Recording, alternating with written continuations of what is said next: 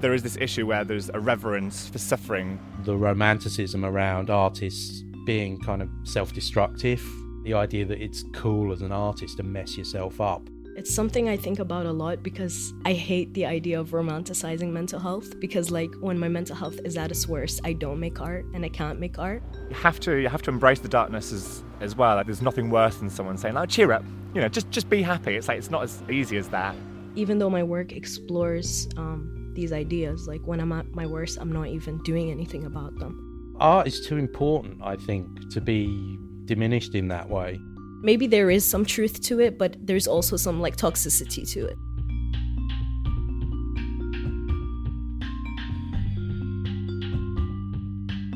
I'm Billy Childish. I'm a painter who decided to become an artist after learning about Vincent van Gogh's life when I was a 9-year-old kid. I myself suffered a serious breakdown a year ago. Here we are looking at the myth of suffering for your art, and there is probably no artist we associate more closely with these ideas than Vincent van Gogh. When you know something about the biographical circumstances, the life that was going on when a work of art is painted, it's almost impossible not to read things into that painting. And of course, because we have this incredibly intimate account of Van Gogh's life in his own words, that happens an awful lot. Carol Jacobi works at Tate Britain. She is the curator of the EY exhibition, Van Gogh and Britain. Auvers was such a prolific period of Van Gogh's life, but after just a few months he shot himself and died of his wounds 2 days later. People were fascinated by the connection between Van Gogh's death and these very late works. Our idea of the sort of maverick artist, like Giacometti or Francis Bacon, very much sort of grew up in between the wars. And Van Gogh's letters and his life really acted as a kind of model for that kind of artist. During the Second World War, I think this deepened. Van Gogh was very much, he was included in an exhibition called Tragic Artists, for example, and he was very much seen as somebody who fought for his art, for his individuality against all odds. His life has been thought of as a failure. He's often described as a tragic artist. But Van Gogh thought about this quite carefully. He actually very much decided not to seek a middle-class life, but to live a working life amongst working people. And he saw this as a success. He saw this as doing what he wanted to do. Artistic creativity and mental health problems are often seen as connected. Maybe because a lot of art is by its nature an exploration of the inner self. This is something that Vincent van Gogh thought about a lot. In his letters, he discusses, is there association between madness and creativity? And he comes to the conclusion that actually there isn't, that the problem with being an artist is that very often made you a kind of outsider of society. It very often made you appear to not have the values that society necessarily respected, and that sometimes came across as madness, perhaps. But it was really more that artists could quite often find themselves alienated or marginalised. One of the really striking things that came out of my research with artists and all the artists I interviewed was making art, being an artist, doesn't make you mentally ill. Alistair Gentry. I'm a performance artist. I work with data, digital things. I like messing around with technology and making it do things it shouldn't. Alistair has spent a lot of time thinking about how mental illness interacts with being an artist. I myself have suffered from depression. Artists suffer from mental illness in the same proportions as everybody else, which is about 1 in 4. Famously, there's that statistic. So probably 1 in 4 artists are suffering or will suffer from a mental illness. But the way many artists are forced to live precariously, overworked, underpaid, with sketchy institutional support, placed in competition with each other constantly, all of those things make suffering from a mental illness far worse. In 2018, Alistair wrote an article for AN, the Artists Information Company, a membership organisation for artists and arts workers. The article was titled "Artists and Mental Health. Depression is neither romantic nor inevitable." In it, he describes the damage done when we let artists burn out and become ill. The art world and academia often give the impression it's productive or even necessary for an artist to go crazy. The mental illness that contributed to the untimely deaths of artists like Mark Rothko or Vincent van Gogh are depicted as a prerequisite of their brilliance rather than an invisible, misunderstood and stigmatised disability. He describes feeling like he's putting his own career at risk by talking about his depression and highlights a troubling duality. We romanticise the mental health struggle of artists from history, yet stigmatise mental illness among living artists today. The response to it was huge, both in terms of the kind of scene response to it, but also privately, I got an absolute torrent of messages, mainly from other artists. Some I knew, most I didn't. Artists who had every mental illness or condition you could possibly imagine, you know, talking about everything from postnatal depression to kind of compulsive behaviours, self-harm, you know, you name it, whatever you can think of. And they were all suffering in secret because they didn't dare say anything. They were so afraid of people, and the few times or the few people that had said anything about it, they'd had such a negative response. If you Google Alistair's name, one of the first pictures you will find is Alistair standing in front of Van Gogh's famous painting, Self-Portrait with Bandaged Ear. He's wearing the same fur hat as Van Gogh, with a white bandage wrapped around his own head. Strangely, I had all the stuff to do Vincent van Gogh cosplay at home, strangely, which I hadn't planned, but I did. I think probably I was actually feeling quite depressed at the time. So, and I looked at that picture and I just thought about how many times it's been reproduced to represent him, and that was not all there was to his life. You know, actually, if you read his letters, for example, there's a lot of joy there. You know, he talks about just the beauty he saw in the world and just going out to the fields and painting and just experiencing the things that as artists we are privileged to have access to. So I just sort of spontaneously did it, except, you know, I'm sort of grinning like an idiot and like giving a thumbs up and just sort of defiantly, in my own kind of really tiny way, sort of saying, yeah, no, there's more to it than this. People have been writing about Van Gogh since before he died. Probably no artist has attracted so much inquiry and curiosity and analysis, and so it's really difficult to imagine that there's anything new to know about him. When he's in Paris, his colours have just blossomed into the beautiful colours we associate with Impressionist painting. His brushstrokes have become much more kind of lively. He moves on to the south of France, and there he really develops his mature style that we really kind of associate with Van Gogh, where you get these wonderful, angular, forceful compositions. The colours became even more vibrant, even more decorative. The brushstrokes become even more forceful and dynamic.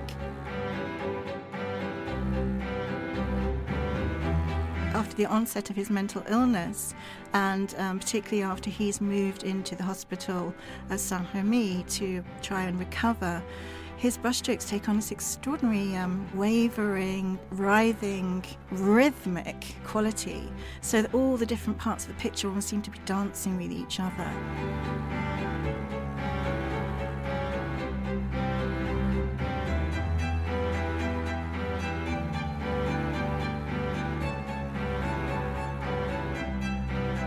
When I was doing my first degree, I did one of my placements on a long-stay psychiatric unit in Sydney.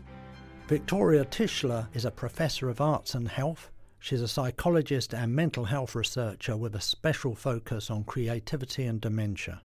And I remember sitting with various of the patients, and this one chap in particular who was very restless. And I was really struggling to find a way to be with him, to connect with him.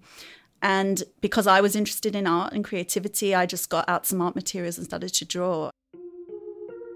This guy just kind of stopped and became really attentive and drew the most incredible, complex drawings. You know, if you want to psychoanalyze it, it was very much about his mental state and about communication and about his incarceration. And really that what he was drawing, you know, spoke volumes, spoke much more than I could communicate with him in words.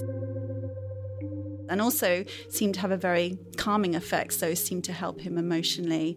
And there I found a way to kind of be with someone and connect, and clearly it was having some kind of therapeutic value, even though I didn't know why.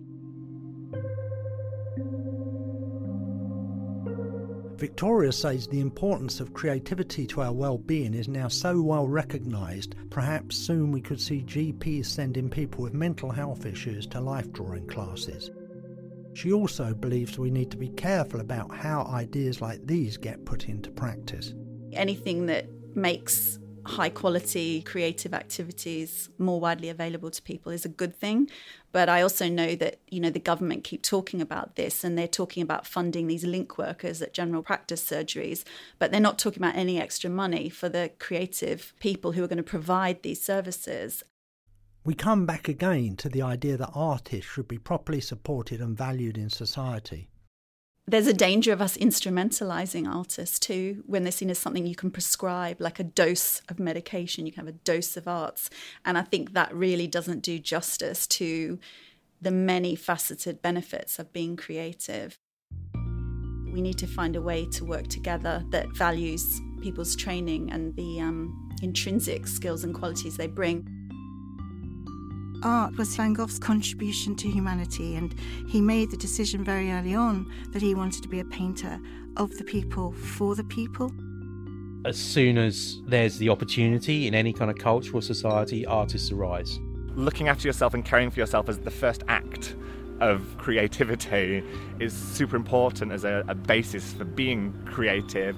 When I'm teaching, I don't propose myself as some kind of infallible genius. It would be really good if we could just openly talk about mental illness without having to romanticize it or be scared of it. I will say I'm not feeling too great today, or, you know, this thing happened to me and it was awful. Just being really honest about it, to kind of say, you can do the same thing. Let's be honest together. We need to do much more to celebrate and support artists who are with us. The potential of art to represent inner experience, to be cathartic, and to be valuable for each individual is something that I'm really interested in. So can creativity be a form of therapy? The series before it that I did was called Catharsis, and I was actually exploring the idea of like what it means to make work and how it can be a cathartic process to make work. I'm Shadia Latallah. I'm a London-based artist, and I explore my own personal kind of identity and my mental health and my gender identity, my sexuality, and just my like everyday life, basically. I mostly work with paints. I create like large life-size drawings and paintings, and I use it to understand like how I am and why I am. So I guess I've always been just drawn in general to like explore things that I go through. When I create it, I'm not sure what I'm creating, and then when I see it like on the walls, I'm like, really? Like, did I actually put that out there? But I guess in the moment, I just lose myself. It's a way to not only understand yourself, but kind of let go of kind of suppressed feelings, if you're going to talk about it in a psychological way. I was looking at that, but while I was looking at my own feelings as well. So like the subject is my own ideas and feelings, but I'm also dissecting my own feeling at the moment while creating it. It's vulnerable, and it was scary. Like when I first started to do it, I wasn't confident in putting myself out there. I just felt like I was being kind of too much. I guess you always feel like you're too much when you're depicting your pain or wild like thoughts about life. I started doing it when I was studying in Camberwell, which was like, I always speak about it negatively, obviously, because I just didn't have any support when I was studying there. And I did it out of frustration, not out of like an environment that was supporting me. My tutors hated it, and they wanted to put it at the back, like in the degree show, and it was really horrible. When I started to kind of look into myself more and be truthful to myself, it just felt like authentic, and I wasn't scared anymore. Slowly, I started to become more honest. We use metaphors to kind of hide how we really feel. I find it really hilarious that in this moment in time, these two words rhyme and it makes no sense to anyone, but I'm entertaining myself. To say those things, I think is more vulnerable than to be like, I'm sad. Because for me, my vulnerability isn't being sad or being depressed or being suicidal. My vulnerability is in the other side of like really weird thought patterns that I can't put into words. Sometimes it's like overspending and like being hypersexual. And I think these are things that we're really, really scared to talk about. And we really stigmatize it in society. It's not wrong to speak about it. It's not saying like every person with bipolar needs to be creative or to just generalize the illness as like a creative, romanticized illness. But to kind of see the positives in it is not a negative thing. And to also acknowledge someone's mental illness in their history is really important too. It's part of their identity, it's what they went through, and it's part of their artistic process too. It's not about suffering, it's about creating and like giving birth to something new that people haven't seen before. I always use the example of, I like to tell stories. This is Benji Jeffrey. And if something negative does happen to me or something embarrassing happens to me, I will tell that story like 10, 20, 30 times. And the more and more I tell it, the better and better I become at telling that story until it becomes something totally separate. And it feels like I'm like moulding together this bowling ball. And then eventually I got the story completely right and I like roll it and I get a strike. And it's like, it's nothing to do with me anymore. This negative experience has become a positive thing that's like an icebreaker. Benji's an artist with a wide range of interests. I also kind of compose and I play the violin and I do bits of teaching and I do drag. And I guess increasingly over time, everything that I do is kind of folding into my practice. Lately, he has been giving lectures on a popular music course at Goldsmiths in London. One thing that's come up within that is the kind of feeling that people need permission to be able to feel joy, to kind of promote enthusiasm and to be able to have friendship within what they're doing, because there is this narrative that one must be individual and must be dealing with things on their own and must be really theoreticizing everything they do rather than going with what is kind of integral to them. And I think particularly within arts education, there is this issue where there's a reverence for suffering which isn't massively useful. And that's not to say that if you have something that makes you suffer, if you're in a position in society which means that you are somehow considered to be less than, you can use that in a way that kind of helps expose those ideas. But I think sometimes people go out and they seek suffering in order to be able to create something. Benji thinks we need to reconsider how we think about the creative process. I try and propose joy as something that is useful and as something that is not stupid, that can be intellectual, and that to look after your mental health and to care for yourself, first of all, is going to be more conducive to you making something that is right for you. You need to fold self-care into the process. If it is that isolation is something difficult for you, you need to fold in a way that isolation doesn't become something that's part of it, and bring other people in. So, I'm going to be making something with music. Rose can come in and do some music, and Mike would be really great to come and do this as well. And do I need some illustrations? Penny can come, and thinking about it in a way that will bring everyone else's joy and enthusiasm together. Rather than as kind of having this narrative of suffering, wouldn't it be great if the narrative was, this person really enjoyed paint, and then their friends would get together once a week and they would play with paint once a week. And for me, that's so exciting and so lovely and so uplifting.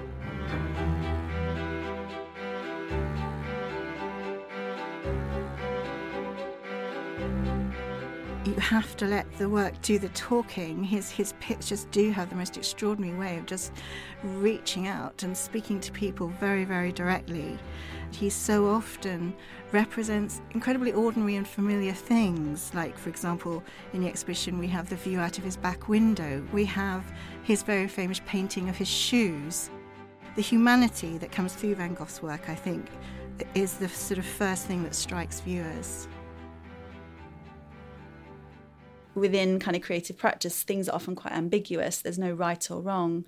It turns things on its head and really challenges dominant paradigms and ideologies.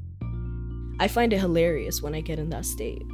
It's also destructive to myself, but when I look back on it, I feel happy that I was able to create something out of an odd state of being. You know, to just go out and look at things and try to interpret them and share them with other people, you know, that's certainly why I make the work I do.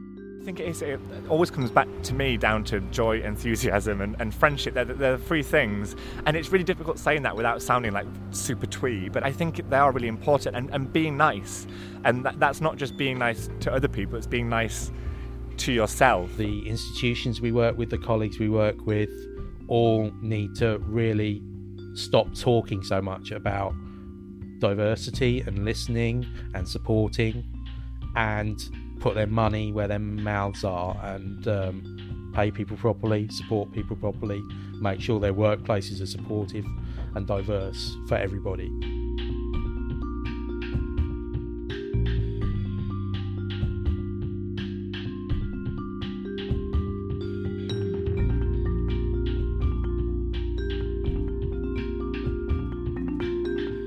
The Art of Creativity is a Tate podcast produced by Arlie Adlington. It was a Boom Shakalaka production with music by Blue Dot Sessions and Arlie Adlington. If you want to find out more about mental health support that's available, you can visit mind.org.uk or mentalhealth.org.uk. The EY exhibition Van Gogh and Britain runs at Tate Britain from the 27th of March to the 11th of August 2019. The exhibition is part of the EY Tate Arts Partnership with additional support from the Van Gogh Exhibition Supporters Circle, Tate International Council and Tate members. The media partner is The Times and The Sunday Times. If you've enjoyed this podcast, please rate, review and subscribe.